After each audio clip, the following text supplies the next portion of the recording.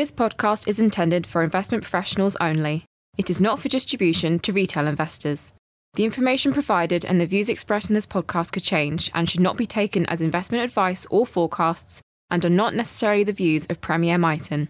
Reference to any stock, fund or investment should not be considered investment recommendations. Past performance is not a guide to future returns and the value of an investment can fall as well as rise. You are listening to the Perspective series from Premier Miton, a regular podcast on investment views from Premier Miton's macro-thematic multi-asset team. I am David Jane. I'm co-founder with Anthony Rayner of Premier Miton's range of macro-thematic multi-asset funds.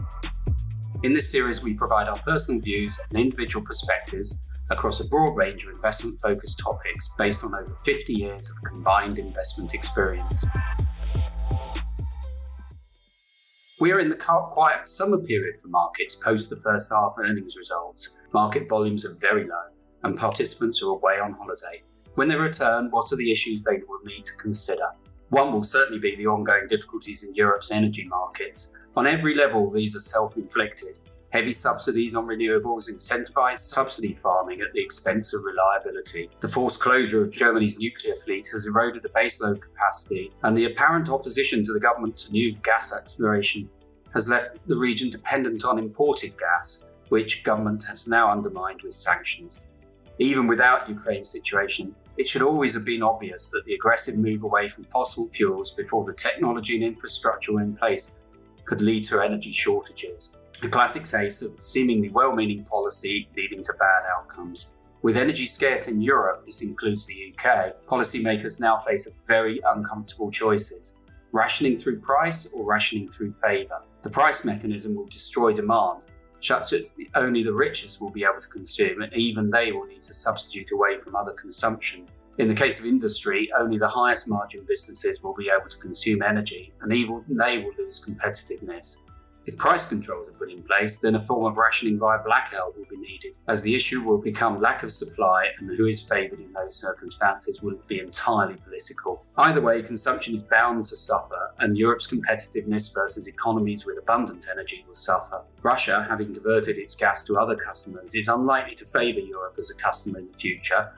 While a resolution in Ukraine will be positive in the near term, the structural issues in Europe's energy supply will remain for years to come until reliable alternative energy sources can be developed, such as nuclear. Another issue is likely to be the outlook for inflation. This is also related to energy and the actions government take to mitigate the political fallout from their past interventions. These further interventions can only be more inflationary.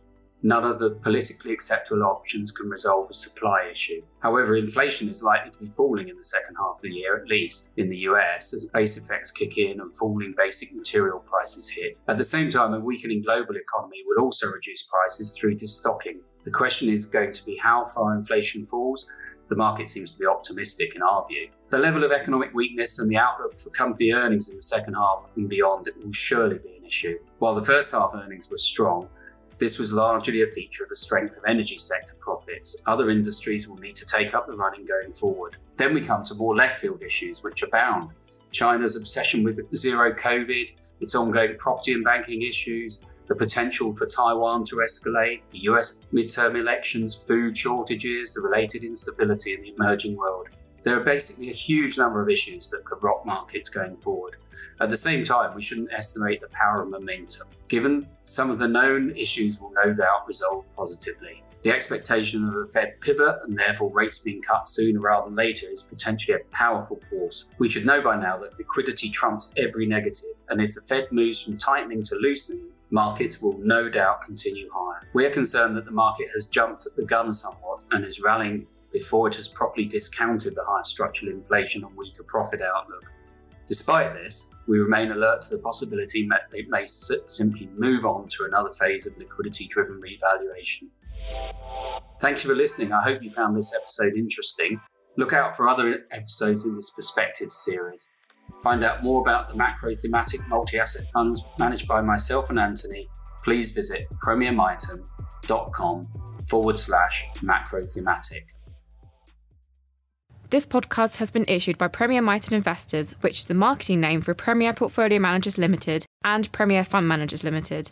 which are authorised and regulated by the Financial Conduct Authority. A free English language copy of the full prospectus and key investor information document for any Premier Miton fund mentioned is available on the Premier Miton website. Visit premiermiton.com.